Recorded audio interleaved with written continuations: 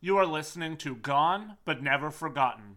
Our topics can include, but are not limited to, murder, sexual assault, graphic and gruesome details, and more. These topics are adult in nature and are not meant for everyone. Listener discretion is advised.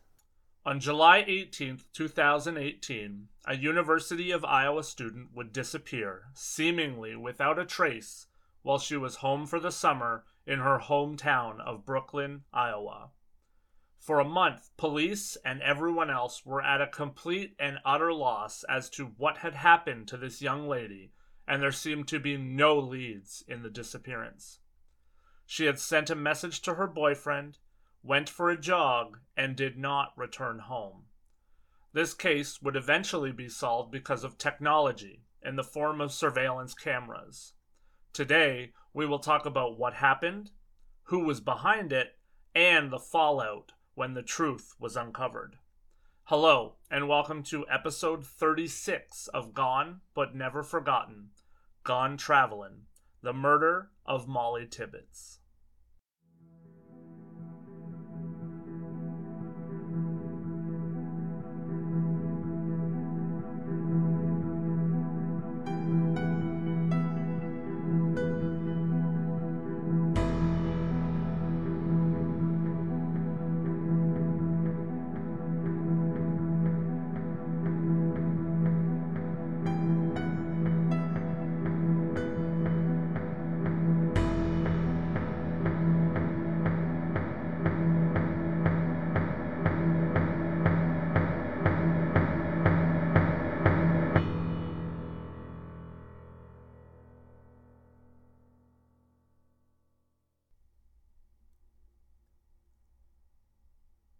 Hello everyone, and welcome back to GBNF.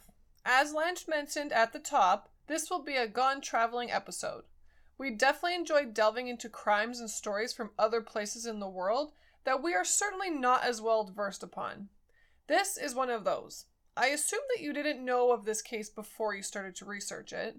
Strangely, no. I guess it's not that strange to most people that a missing person and murder case from small town Iowa in the US was not on my radar. But this is me that we're talking about. I certainly spend too much time delving into true crime. Yes, you certainly can be strange at times. Well, I actually think that strange is my normal state of being. I can be quote-unquote normal at times, but nobody knows that better than you. So I digress. How are you? I am doing wonderfully, thank you. This has been a crazy busy week for us as my sister got married. So quick shout out to Michelle and Anthony. Thank you for the wonderful time, and it was truly a beautiful wedding. And a beautiful bride as well. She was, of course, only beaten out by you. Looking for bonus points today, huh? I don't know what you're talking about. I'm just being honest with you. Alright, well, thank you. I appreciate that. I just want to take one quick minute to thank all of you out there for listening to us. Please remember that if you like what you're listening to, you can sign up over on our Patreon page at patreon.com/GBNF podcast and help us and the podcast out. The tiers start at a very low price, only $1.50 a month, and as long as you join in on our supporter level, which is $3 a month, or a higher level, you also get all of our shows early and ad-free to listen to. That's certainly a benefit. So help us out and we will continue to get better and better and do more and more interaction with you, our fans. Check us out over on Patreon or on social media if you just want to say hi. Without any further ado, let's get down to the business and what we all came here for.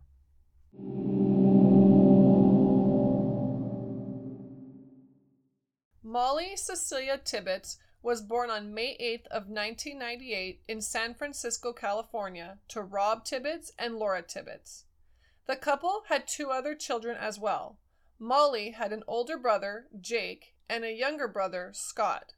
When Molly was in the second grade in California, her parents were divorced and she moved to Iowa with her mother and her two brothers. Rob would keep a close relationship with his children over the years, and he would last see Molly at his wedding in June of 2018. Molly is described as a fun-loving and boisterous young lady who had a real zest for life. Video footage of her shows a lovely young lady who was working through the summer at a daycare in her hometown.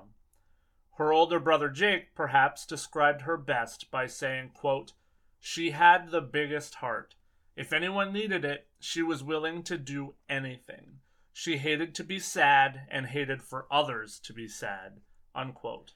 I think that everyone knows someone like Molly. That person that never seems to be down and never seems to have a bad day, but instead focuses all of her attention on trying to make her life and the lives around her better. She sounds like she had that infectious personality that we always hear so much about.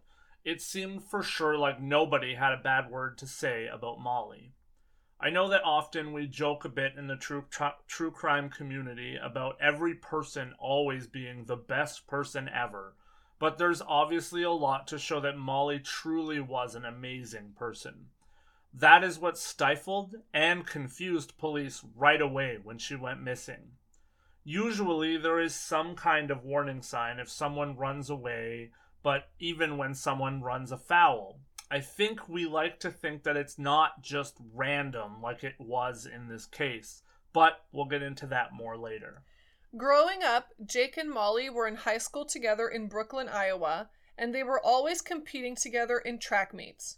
Jake competed in shot put, and Molly ran distance races. They both went on to attend at the University of Iowa. Molly was studying psychology. As we mentioned at the top, Molly was back home in Brooklyn for the summer and working. She was staying with her longtime boyfriend Dalton Jack, and she left the house for an evening jog on the night of July 18th, 2018, something that her family would say she did every night. She was last seen around 7:30 p.m. and would be reported missing by her family when they got news that she did not show up for work the next day.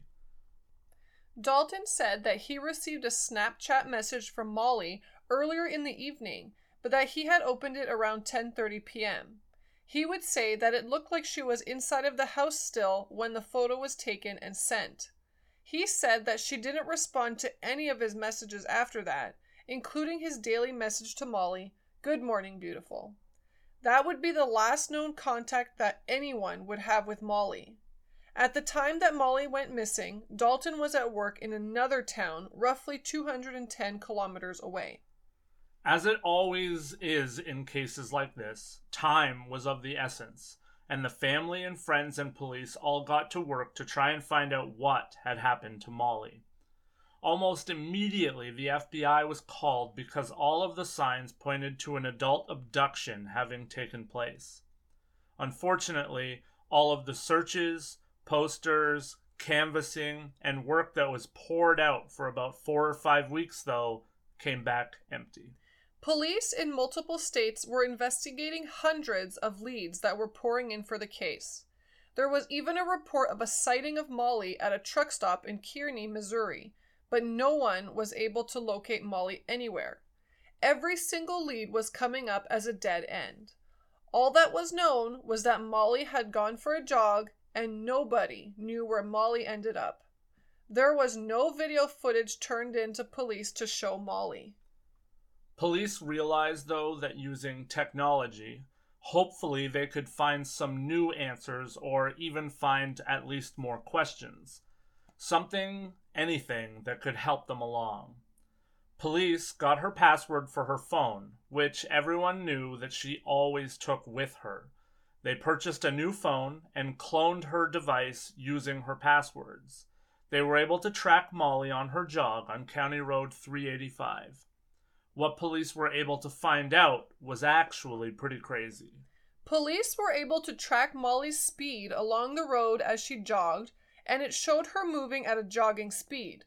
Suddenly, the phone stopped tracking her for a few minutes, likely between cell towers, and when she got service again, the phone showed that she was moving at a vehicle speed. It was obvious then to the police that they knew roughly where she had been abducted from. At that point, the investigation started to narrow down around certain areas within Brooklyn. Those spots included Dalton's house, a truck stop, a car wash, and 2 farms that were in the area where Molly had been jogging. At the same time, the community, the state, and the country all rallied around this story of Molly and donated their money to the cause. Over $350,000 was raised. The money was offered as a reward on the condition of her safe return. I always find this really cool when stuff like this happens, So I actually didn't know that there is kind of provisions set aside for stuff like this. I don't know if it happens like this here. But yeah, like they raised $350,000 and basically people were told like their money would be given if Molly was found alive, but if she wasn't, I think they had the choice of having their money returned to them or else donated to a charity that was obviously something similar to this case. Oh wow, that's interesting. I actually really love that. Yeah, it's pretty cool. Very cool. That's great that it could, like, no matter what, you can still make a difference. They certainly hoped that the money would grab the abductor's attention.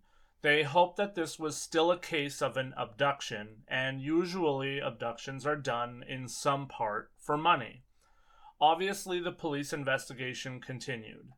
Dalton, Molly's boyfriend, was looked at as a person of interest in the case briefly, but all things seemed to be relatively good with the couple, and Molly had spoken often of marrying Dalton. There was one issue from the past where Dalton had cheated on Molly earlier in their relationship, but the couple had moved past that. As mentioned, Dalton was a long way away when Molly went missing also, so he would be quickly cleared in the case. Police continued to canvass the area around where they determined that Molly had ran, and they continued to search all avenues to try and find evidence, video, a witness, or anything. Finally, they did come across video footage from a home that had 4 cameras set up around the property. What they found was footage of a person jogging in the distance that they believed must have been Molly, because of the time and area all matched up to where they suspected Molly would have been.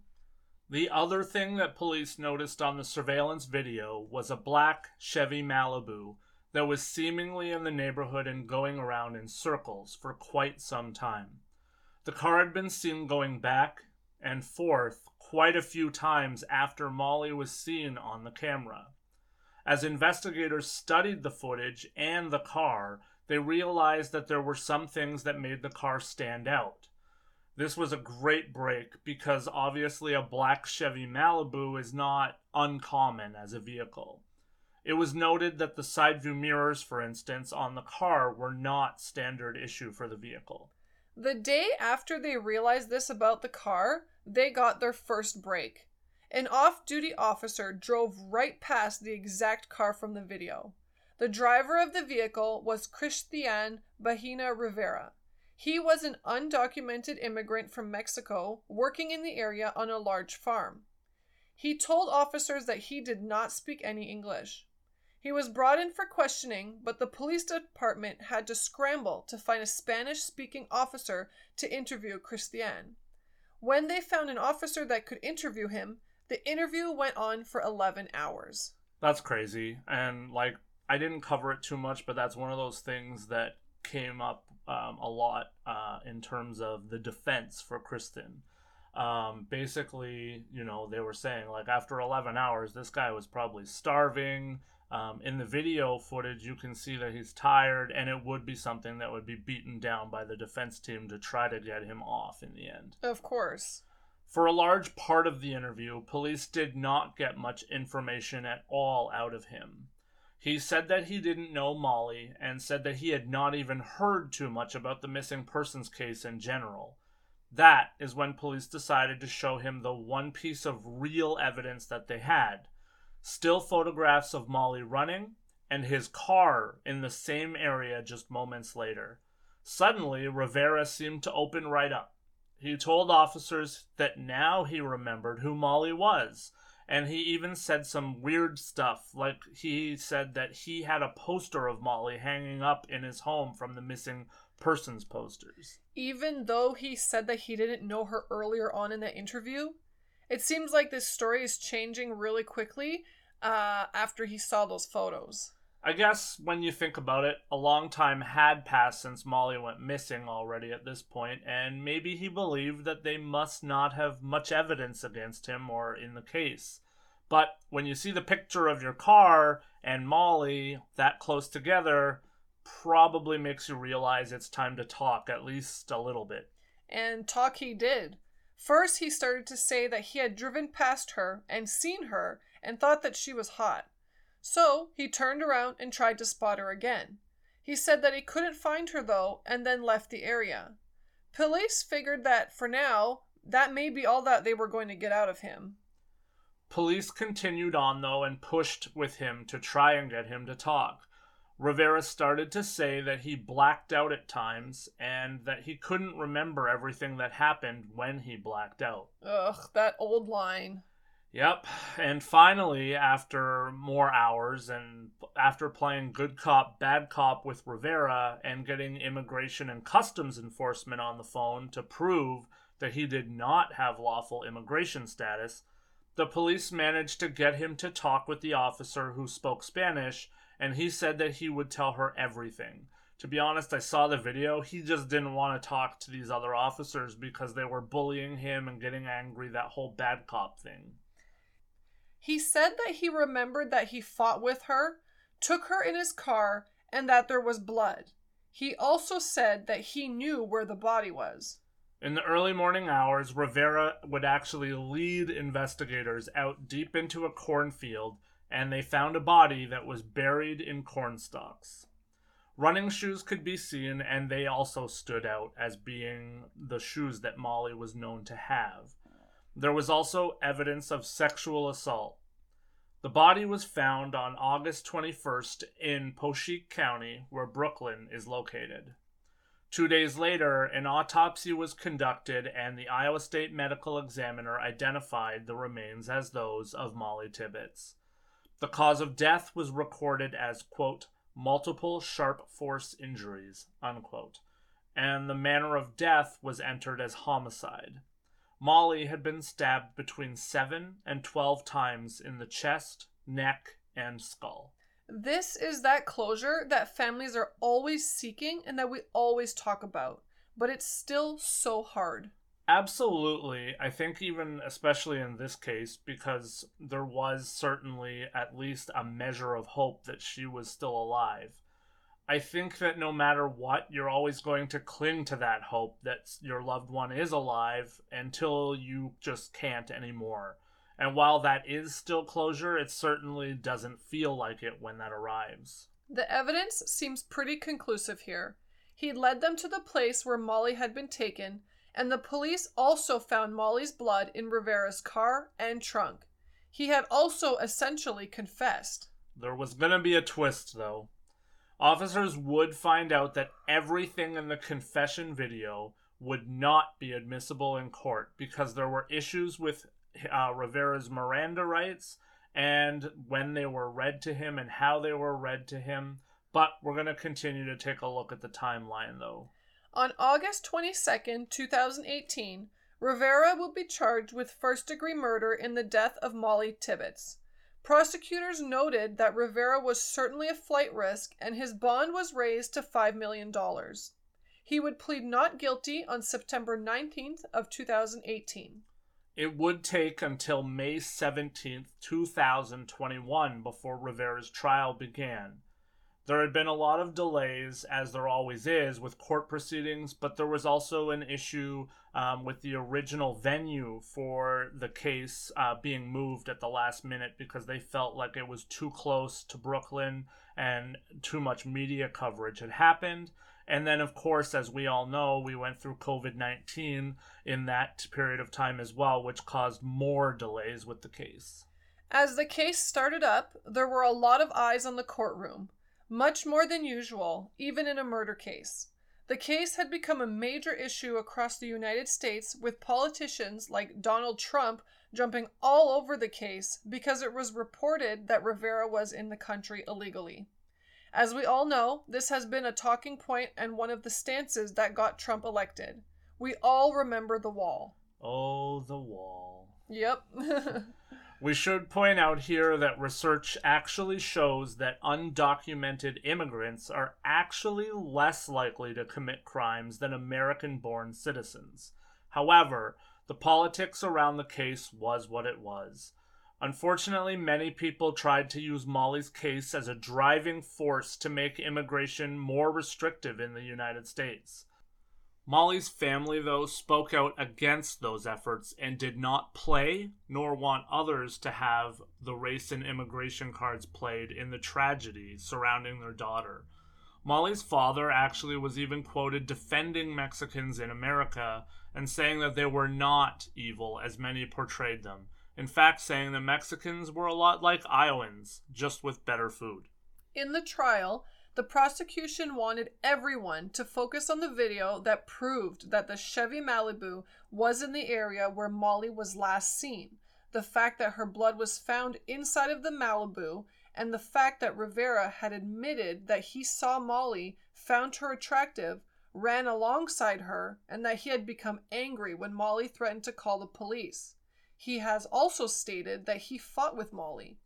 The defense, for their part, tried to cause doubt that things were rosy between Dalton and Molly, of course Dalton being her boyfriend, and they also tried to say that the confessions were dragged out of an exhausted and burnt-out Rivera.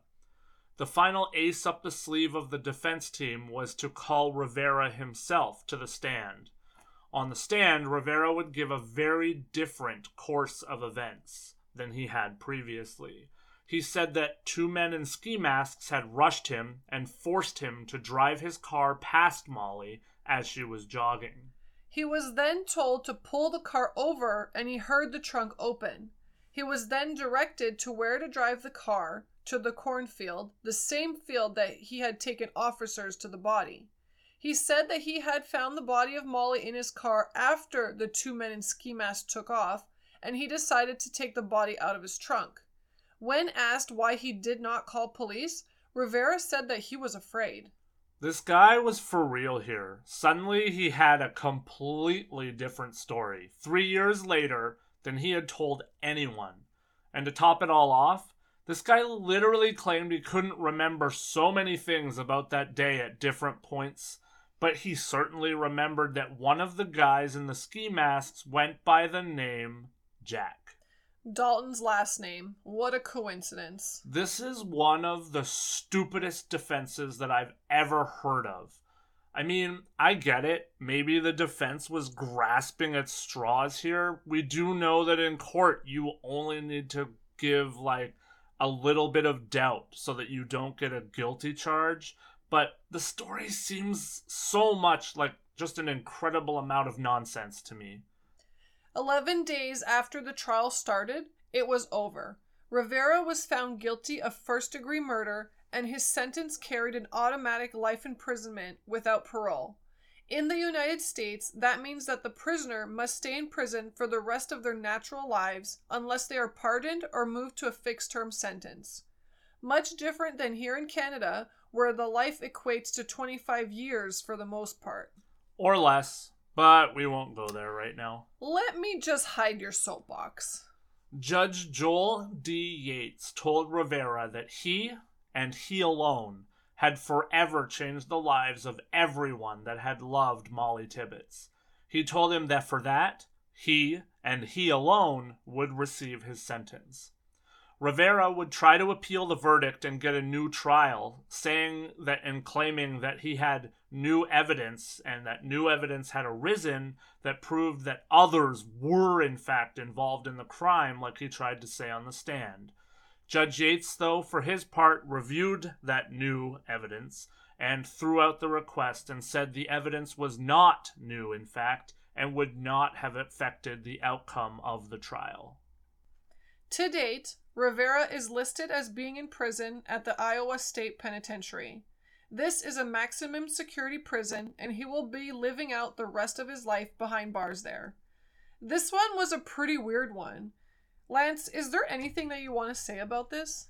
This case was really interesting to me. it's kind of, I like we said earlier, like I always find it interesting to like kind of dive into cases. This actually wasn't my first choice for the Gone Traveling episode this weekend, but I was going to pick something in a foreign country. I won't spoil it. I do want to cover it later. But whenever you're learning about crime and court cases and proceedings in another country, like it's a lot of work because you have to learn about what's different, what's like the their same. system. Yeah, exactly. Yeah. And for me, like I'll just say, I was going to look at an Asian country for this week's case, but because of your sister's wedding, once I started to dive in, I was like, there is no way I can get this done with the little bit of time I have to work on this episode. Because now, I mean, at least Canada and the US are close. Mm-hmm. Like, when you're looking at Asian countries, you got to look at the way their government operates. You have to look at culture. There's so much. So that's true. Even with this case, though, I did find it interesting. I want to give a quick shout out. One of the things that I watched for this case was season 2, episode 8 of Killer Cases, which is on A&E here in Canada. I don't know if you guys have that in the States, but it was really cool to watch this documentary because you got to see quite a bit of the stuff that happened in the courtroom. You got to see Rivera on the stand. You got to see the prosecution when they were closing their case. You got to see the actual physical courtroom, which is something that I always find really helpful when you want to augment learning about any particular case. Yeah, definitely. Well, and it's interesting to see like everyone's demeanor, you know, how they are in court and who you're talking about, what their body language is and all that kind of stuff.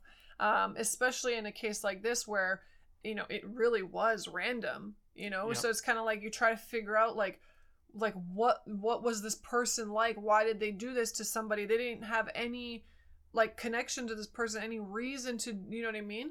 So I think it's really interesting to watch the demeanor of all the people involved in any case really, but especially in a case where there's not a reason for why was this life taken and not another. Yeah, for sure. I mean, and you know, I said that like the defense was asinine in kind of the route that they went, but where else do you go? I mean, I guess at this point, what they wanted to do was portray Rivera as having been used by other people in this crime. And of course, I mean, if that story had any basis in facts, it would make sense that he wouldn't call the police. I mean, he was in the country illegally. Yeah. You don't want to make that contact and be like, oh, so hey, this happened. But I think that it was really grasping at straws. I mean, I think so too. I mean, that's their job. They have to do anything. You know, the defense has to come up with something. But I think at the same time, because, you know, of the delay in all the proceedings, like he kind of just sat with it. Like, okay, what am I going to say? What am I going to do? And, you know, everyone was kind of scrambling. And out of all the time that passed, that was the only thing that could have maybe stuck, you know? So I don't know. I'm really... when I read stuff like this, like they're so lucky that they got that judge who saw past everything and was just like, nope, that is not happening. You're going to jail. You don't deserve anything. Like, you know, he realized that it was a senseless crime.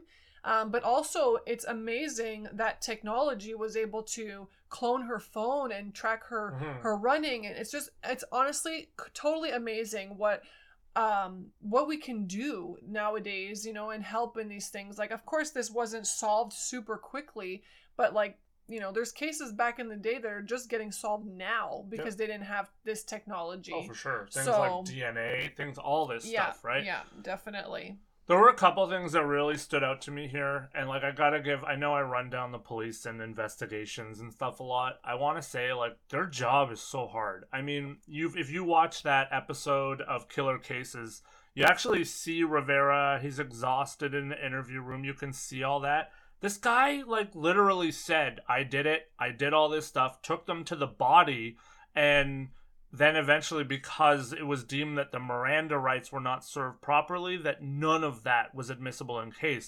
court. I mean, this was a case that really seemed like a straight up slam dunk. And then because of that, everything changed. The investigators had to like kind of pivot and really focus on a couple of things and hope that they could drive it home. Yeah. It's crazy, like, how careful and how intricate all these little things have to be when you're dealing with a case, because if you do one thing wrong, there's lots of cases where, you know, they didn't have the proper signature on a piece of paper and the whole case falls apart. It's true. Like, it's crazy what they have to do. The other thing that really, like, kind of caught my attention when I was studying the case is one of the things that actually stood out to investigators was that Rivera's choice of word wasn't that he saw a pretty girl. It was like, he said that she was hot, or he saw her and she was sexy. Yeah, and it's weird. You know, like, we use these words every day. I mean, like, I'll be honest, I say there's a hot person all the time. Yeah. But it's like, to investigators, they're like, that seems like a predatory word. Yeah, and, like, it's also, like, you would say those things to, like, your friends, people that you're comfortable with, and they know you're, like, joking or whatever. You wouldn't say that to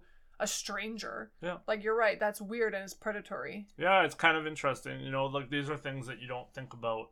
And again, back to the investigators again, these are the things that make them realize they might be and probably are on the right track. Just little things like, obviously we all know which way your eyes are going when you're talking, if you're making up stories or you're telling the truth. They have so many tells, but even right down to the words that you choose to use. It's true. Yeah, it's pretty amazing. Yeah, the investigators did a great job on this one. I think they helped get this case solved. But I also really think that you know, her parents, like, no wonder she was such a good parent. Her parents were so great. Like, even her dad coming out and defending, like, you know, I'll say the Mexicans, and not using the race card and being like, no, like, we're not here to put down everybody. It's just one person. It's not a whole culture. It's not a religion. It's not about race. It's not about any of that. It's just about our daughter is missing. Yep. You know, and he kind of, like, turned on them when they tried to make this about something else. For sure. And so, like, I think that's amazing. It's so true. You know, like, was it a Mexican person that committed this crime? Yes. Does that mean that every Mexican is a criminal? Right. 100% no. Yeah, it's true. You know, and he didn't want his daughter's case to be dragged through the mud by politicians to get what they wanted, because it was happening now and it was in everyone's mind. Yeah, it's true. It's true. No, this case was really interesting. Molly seems like a really great person from what we read and how everyone had nice things to say. And especially after hearing what her parents said and did in regards to all of that, I think really shows that, like, she was a good person. This wasn't just, you know, like a person that's mostly good. No, she just seems like she had a good heart, and she came from a family that had a good heart. Right. And, like, you know, I was reading a bunch about her brothers, and I think it was her older brother, who, like, kind of even said in an interview once, like, I don't want people to think that Molly was perfect, because she wasn't. Mm-hmm. You know, like, she struggled with depression, she struggled with stuff in her life. Like, there's a lot of poetry online that's really, like, she was an amazing poet.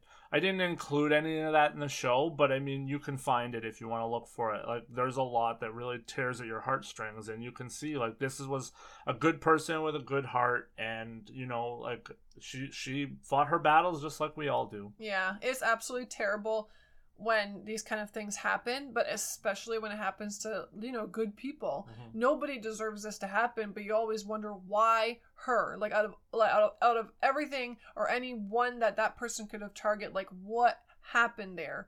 And I think that's one of the questions, like, we'll just never understand, because, you know, that's the mind of people that are mentally criminals. Unstable. Yeah. You know. Well, and it's sad but true. You know, like, as much as we can all plan and try to figure out how to live our lives safely, you know, you know, I'll even say with you, I tell you, when you walk the dog late at night, take your phone with you. She had her phone. It didn't help. Yeah. You know, well, I mean, in the end it did. Yeah. You know, in the end it did. It was probably one of the main reasons that they were able to narrow their search and try to, you know, they had an idea of where she was. But well, okay, and something about that also that I really want to mention is they said that, you know, Rivera had gotten mad at Molly for threatening to call the police. Mm-hmm. So, because I think, especially as women, we use that as, like, a defense. Like, if you don't leave me alone, I'm calling the police. But that actually triggered him more in this situation. Yeah. So maybe, you know, for us now in 2022, as women or even as men, because things like this happen to men as well,